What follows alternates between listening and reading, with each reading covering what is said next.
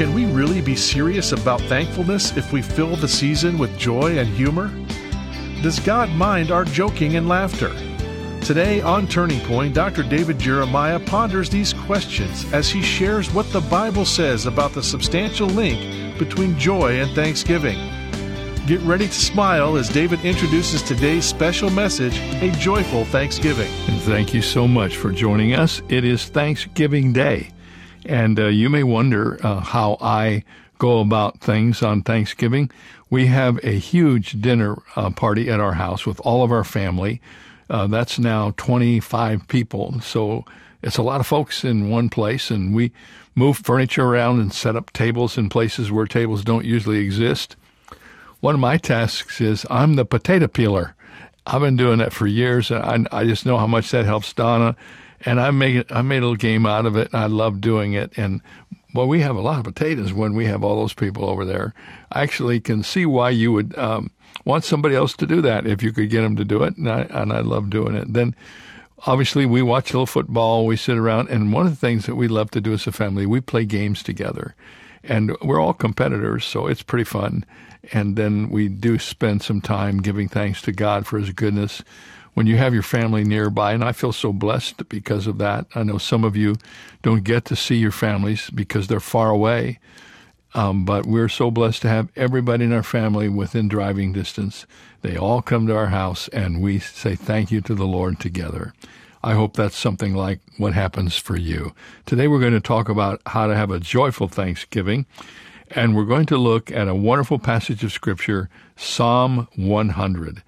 Old 100, and I hope you'll find your Bibles and join us there as we begin our discussion on a joyful Thanksgiving in just a moment. You know, we're running out of time now in the month of November, so I want to make sure I continually remind you of the resource for this month, which is the beautiful Romans Written Word Journal. We've prepared this book with a place for every verse in the book of Romans for you to write the book of Romans in your own handwriting.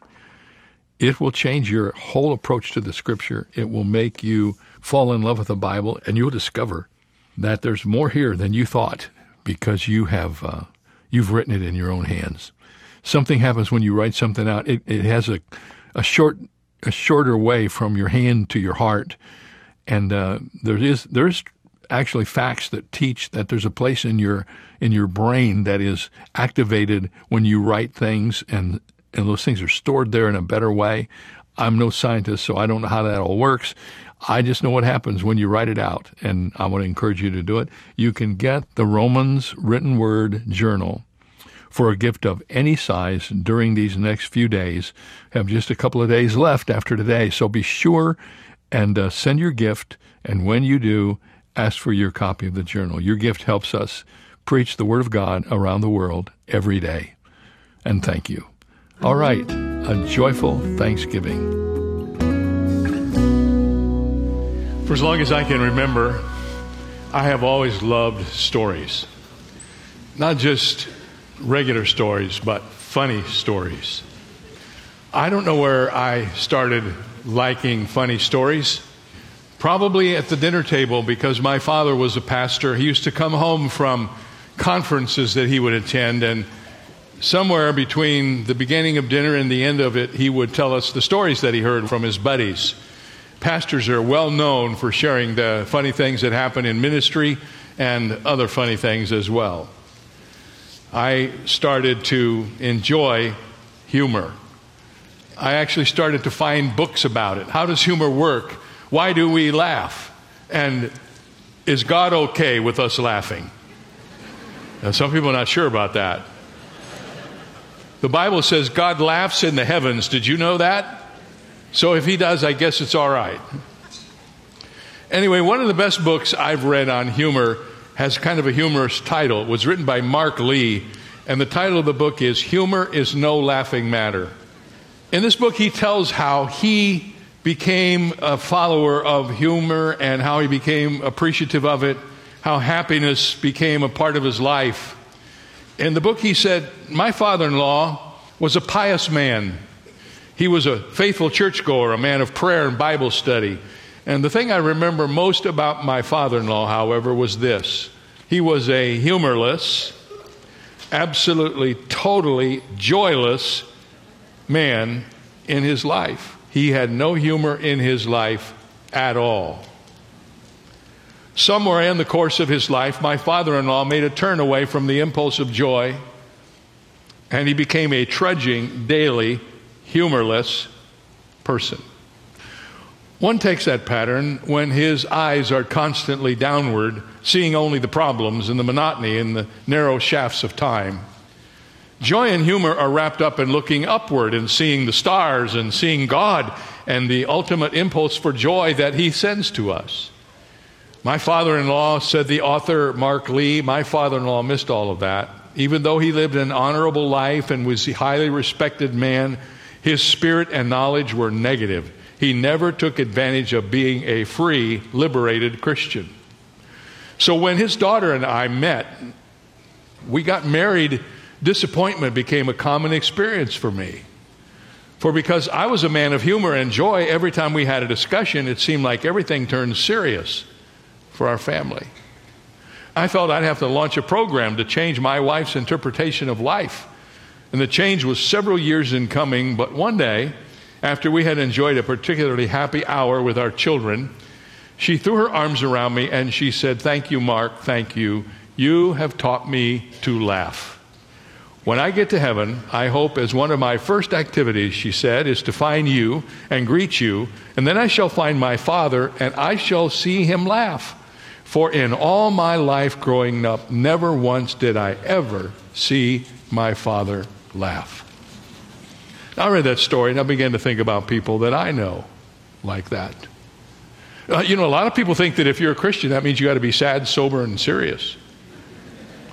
Laughter is almost like an interruption to the Christian life. People who laugh don't take things seriously.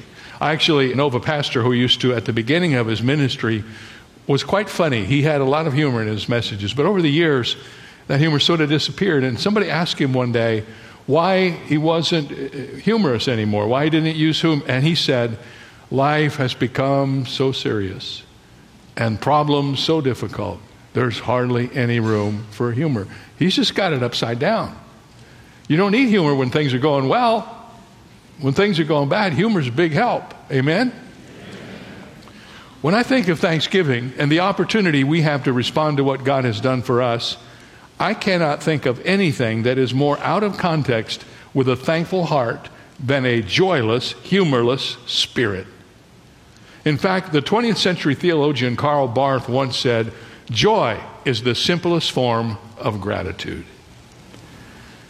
And there's one chapter in the Bible, one chapter in the Old Testament that draws a straight line from thanksgiving to joy. I'd like for you to turn in your Bibles today to the 100th Psalm, if you have your scriptures with you. And if you do that, you will notice as soon as you get to the Psalm, if your Bible is like mine, it will say at the top of the 100th Psalm something like this: "A song of praise for the Lord's faithfulness to his people." And underneath the superscription, it will be written, "A Psalm of Thanksgiving." It's the only chapter in the Bible like it. There's none other like Psalm 100. Thanksgiving is everywhere in the Bible, but there's no other chapter totally devoted to it and described by a title, "This is a Psalm of Thanksgiving." I'd like for us to read it out loud together. Are you ready? Here we go. "Make a joyful shout to the Lord, all you lands. Serve the Lord with gladness. Come before his presence with singing. Know that the Lord, he is God. It is he who has made us, and not we ourselves. We are his people and the sheep of his pasture. Enter into his gates with thanksgiving and into his courts with praise. Be thankful to him and bless his name, for the Lord is good. His mercy is everlasting, and his truth endures to all generations." When I grew up, we would read the scripture and the pastor would say, "And may the Lord add his blessing to the reading of his word." Psalm 100 is filled with exuberant joy. It is not sad and sober. I see God laughing in the heavens when his people respond to him, as he has instructed to us in this old 100. This particular psalm was often sung in the temple when they presented the thank offering to the Lord. If you read it, you will discover there is not one single mournful note in the entire composition. God is praised from the first verse to the last. And as I studied this, I wrote down some ways we can learn to be thankful to the Lord from Psalm 100. First of all, there are two major experiences in this psalm. The first part of the psalm is experiencing thanksgiving. The last part of the psalm is expressing thanksgiving. So let's talk first of all about how to experience thanksgiving. I don't know if you've noticed this, but sometimes it seems as if people believe that happiness leads to gratitude. But in all reality, it's exactly the opposite. Gratitude leads to happiness. Happiness is never commanded in the Bible, but gratitude is. Over and over again, we are commanded to be thankful. And when we follow that and develop a life of gratitude, the Bible teaches us that we will have a happy life, because gratitude is a precursor to happiness. So let's begin our study today by reflecting on 3 reasons why we can be thankful. First of all, because God is God. And secondly, because He is gracious. And thirdly, because He is good. God is God, God is gracious, God is good. The 3 G's of gratitude in Psalm 100. First of all, we are told in this psalm to be thankful because God is God. Psalm 100 verse 3 says, "Know that the Lord, He is God. It is He who has made us and not we ourselves." And before we even delve into the text, let me take a burden off of you. This passage of Scripture says God is God. That means you are not. You are not God. You can quit trying to be God and just realize that we have a God already. We don't need another one. But notice it says, "Know that the Lord, He is God. It is He who has made us and not we ourselves." Isn't it true that sometimes when we are not very thankful, it is because we try to take God's job away from Him? We take on the burdens that were only meant for God to bear. We try to do things that are impossible for us to do, only God can do.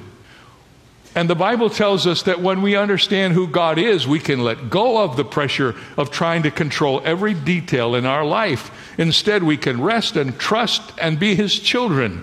When we let go of the burdens that belong to God, our hearts can experience the joy of thanksgiving, for we can thank Him for being who He is. When was the last time you thanked God for being God? Lewis Smedes wrote, "We can shape our feelings of gratitude by thinking straight about the fact of our existence. The only reason why any of us should exist at all lies in the mystery of why the Creator should have desired to share the gift of life. God is God, and we are who we are because He is. It was His thought that you should be here on this earth. The Bible says you were known by Him before the foundation of the world." I don't comprehend it, can't explain it to you, but I believe it. The Bible says that God knew you before you were ever born. He created you to be who you are. The Bible says God made us and we did not make ourselves. And the Word of God says in Psalm 139, "I will praise you, for I am wonderfully and fearfully made. Marvelous are your works that my soul knows very well. My frame was not hidden from you when I was made in secret and skillfully wrought in the lowest parts of the earth." God is God, and God made you. One writer who has suggested that we should take Psalm 139, which talks about us being fearfully and wonderfully made, and put it on the mirror in our dressing room. And when we look into that mirror and see something we don't like, or something we can't change, just remember that God made us in a very special way for His glory. There aren't any accidents with God. You may not like the way you look, but God put you together that way for a purpose.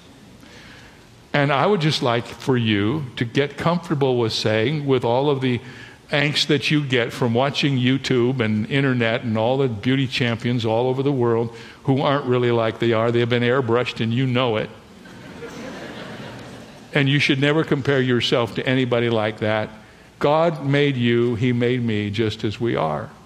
And we should be thankful for it. You say, well, then does that mean I shouldn't try to improve? I mean, can you improve on God? Well, you can take what God gives you and do the best you can with it. Amen? I remember there was a period of time in my life when I first came here, the church was going through this discussion about whether that was right, whether it was even spiritual. Some preachers were saying women should not make any efforts to put makeup on their face. They should just be who they are. But fortunately, I had a mentor by the name of Tim LaHaye, and he solved it all for me one day with a simple statement. He said, if the barn needs painting, paint the barn. Amen? So I have never worried about that one time since that moment. Be thankful because God is God. You know, none of us are perfect. None of us are without flaws. But we are who God made us to be, and we should be thankful for it. Realize that like snowflakes, there are no two people alike. We are individually created. But someday when we get to heaven, we will perhaps understand better why God made us the way we are. In the meantime, quit complaining about the way you're made and give God thanks that He made you, and you are not the maker of yourself. God is your creator. God is good, and God is God. Number 2, be thankful because God is gracious. Verse 3 of Psalm 100 says this, we are His people and the sheep of His pasture. The Lord is my shepherd, and I'm in His flock. And His whole purpose is to provide for me and care for me, and He's doing quite well.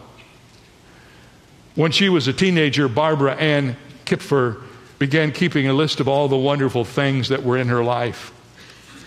Soon the list became second nature. She found herself making additions while riding the bus and eating breakfast and even in the middle of the night. 20 years and dozens of spiral notebooks later, her list was published as a book entitled 14,000 Things to Be Happy About. Each of us could write our own book if we would just become more aware of how gracious God really is. Have you ever read this verse? Blessed be the Lord who daily loads us with benefits. I get a picture of God, and I don't want to be disrespectful, but God filling His truck up with blessings, backing it up to your door and dumping them all on the front porch. He daily loads us down with blessings. We should be thankful because God is God. We should be thankful because He's gracious. And then we should be thankful because God is good. He is not only gracious to us, He is good to us. His mercy never ends and His truth never fails. Psalm 100 verses 4 and 5, be thankful to Him and bless His name, for the Lord is good. His mercy is everlasting and His truth endures to all generations. On another occasion in the book of Psalms, we read these words, the Lord will give grace and glory. Now listen carefully. No good thing will He withhold from those who walk uprightly. And James echoes the Old Testament psalmist when he writes, every good gift and every perfect gift is from above and comes down from the Father of lights. God is God. God is gracious. God is good. Have you ever had a moment when you just paused and let the fact, the goodness of God roll over you and give thanks? I remember reading in a book by Ken Hutcherson called Hope is Contagious. He said, one day I was relaxing in my recliner after having spent 5 hours in the emergency room the night before. I looked around, I saw my family going about their lives as usual. Video games, chores, music, laughter. My wife, Pat, was fixing breakfast. Even our new little puppy was settling into a comfortable routine and enjoying everyone's efforts to spoil him. A visitor stopped by to chat. Some friends from church surprised me with a birthday cake. I had almost forgotten that it was my birthday. So there I sat, he wrote, surrounded by so much goodness, even as I'm feeling lousy. My favorite cake is staring me in the face, but I have no appetite. My 11-year-old runs past me, and I don't have the strength or energy to grab him and wrestle him like I usually do. I'm trying to have a conversation with my guests, but between the short night with no sleep and all the powerful pain pills, I can hardly stay awake. And you know what I'm thinking? Can you imagine how close I am to being overwhelmed with all the goodness that is happening to me that moment? Have you ever had a moment like that? Sometimes in the midst of a very negative situation, you just stop and you think, and things happen around you, and all of a sudden you realize, oh my goodness, I am so blessed. God is so good. And have you ever given thanks to God for that? Jessica Shaver, who's written about this, said that we should also learn how to be grateful for the things God doesn't do, and she wrote a little article called Giving Thanks for Nothing. She said, I'm grateful for years now that I haven't lost my contact lenses in a bowl of hot noodles. She said, I'm thankful that the phone call in the middle of the night was the wrong number and not someone calling to tell me about a death in the family. And I'm thankful my house didn't burn down when I left the iron on for 5 hours. And I'm thankful for all the times I've tripped over my son's book bag or couldn't find a place for margarine in the fridge because my daughter filled it with bottles of nail polish. Because these two things remind me that I have a family and that that family has made me very happy. Isn't it good just to stop and realize that God is in charge not only of what He gives us, but what He keeps from us? One of my favorite authors, and I've mentioned him before, is a young writer named Mark Batterson. Written some pretty interesting books. His most recent book is called Double Blessing. And in this book, he tells about having issued a gratitude challenge to his congregation. The challenge was to thank God for the things we typically take for granted. And he tells in his book about a woman who was a physician who took the challenge quite seriously and attempted to thank God for the many miracles that were happening in her body at any given moment. So this doctor, as she left church, started praising God. Thank you, God, for aerobic respiration. Thank you for mitochondria, which right now are creating ATP. Thank you for ATP. I have no idea what that is. By the time she got home, she was thanking God for each of her amino acids. Thank you, God, for glycine. Thank you for leucine. And she prayed while she took a walk outside, thanking Him for bones and ligaments and tendons. She also thanked Him that somehow she never took an anatomy course in college, because otherwise she would have to thank God for every bone by name. She listened to music.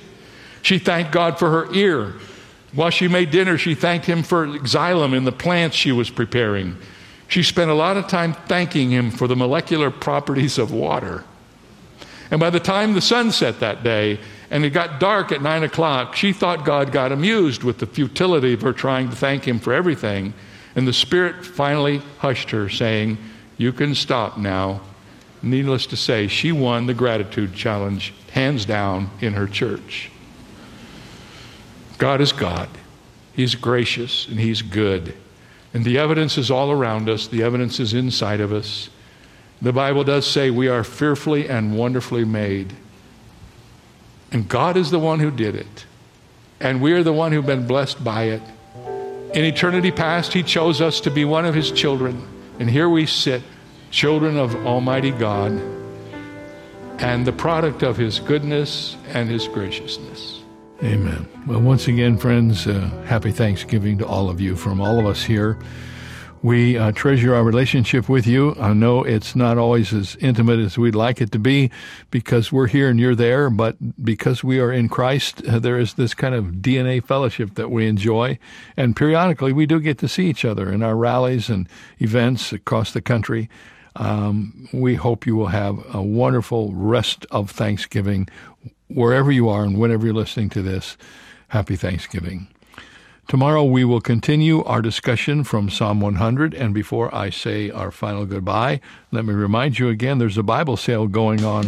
You can find out about it at our website, which is davidjeremiah.org. There you will discover how you can get a copy of the Jeremiah Study Bible, and I think there's a good discount for this weekend, and we'll get it to you right away so you'll have it for Christmas. Find out about it today by going to davidjeremiah.org. We'll see you tomorrow.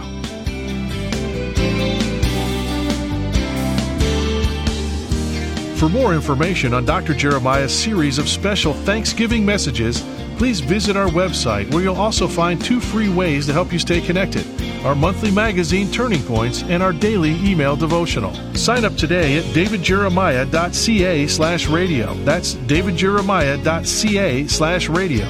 Or call us at 800-946-4300. Ask for your copy of Romans, the Written Word Journal, designed by David to help you know God's Word more deeply by writing the book of Romans in your own hand. It's yours for a gift of any amount. You can also purchase the Jeremiah Study Bible in English Standard, New International, and New King James versions, available in your choice of handsome cover options. Get all the details when you visit our website, davidjeremiah.ca/radio. This is David Michael Jeremiah. Join us tomorrow as we conclude our Thanksgiving-themed messages on Turning Point with Dr. David Jeremiah.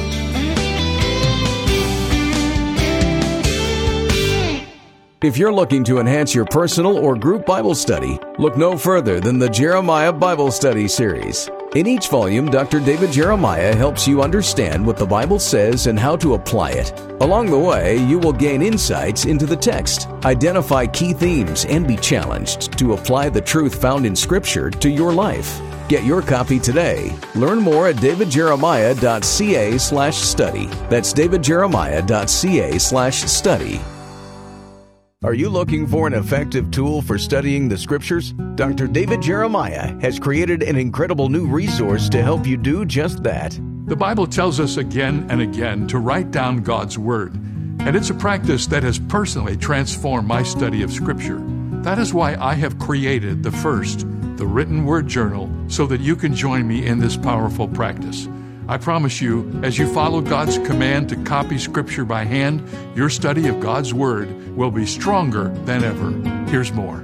This journal helps you create your own copy of Paul's letter to the Romans. On one side, you'll write selections from Romans word for word. On the other side, you'll record your thoughts, reflections, and prayers. When you donate any amount to support Turning Point, the Written Word Journal is yours. If you give $60 or more, you'll receive the Romans 8 set, including this teaching series on CD or DVD and study guide. Order the book or the complete set at davidjeremiah.ca. One of the most famous directors in the history of stage and cinema was the late Greek-American director Elia Kazan. His movies and plays won numerous Oscar, Tony, and Golden Globe awards, but he never took his success for granted. He once said, "You've got to keep fighting. You've got to risk your life every 6 months to stay alive." His words make life sound dangerous, but I think they are realistic. I think Jesus' apostles would have shouted amen to that. The key is to make sure that with every risk there is a reward, which makes risking our life in service to Christ a win-win. This is David Jeremiah encouraging you to get on the road to new life. Discover God's rewards on Route 66. Route 66, driving the word home. Log on to Route66Life.com. Start your journey home today.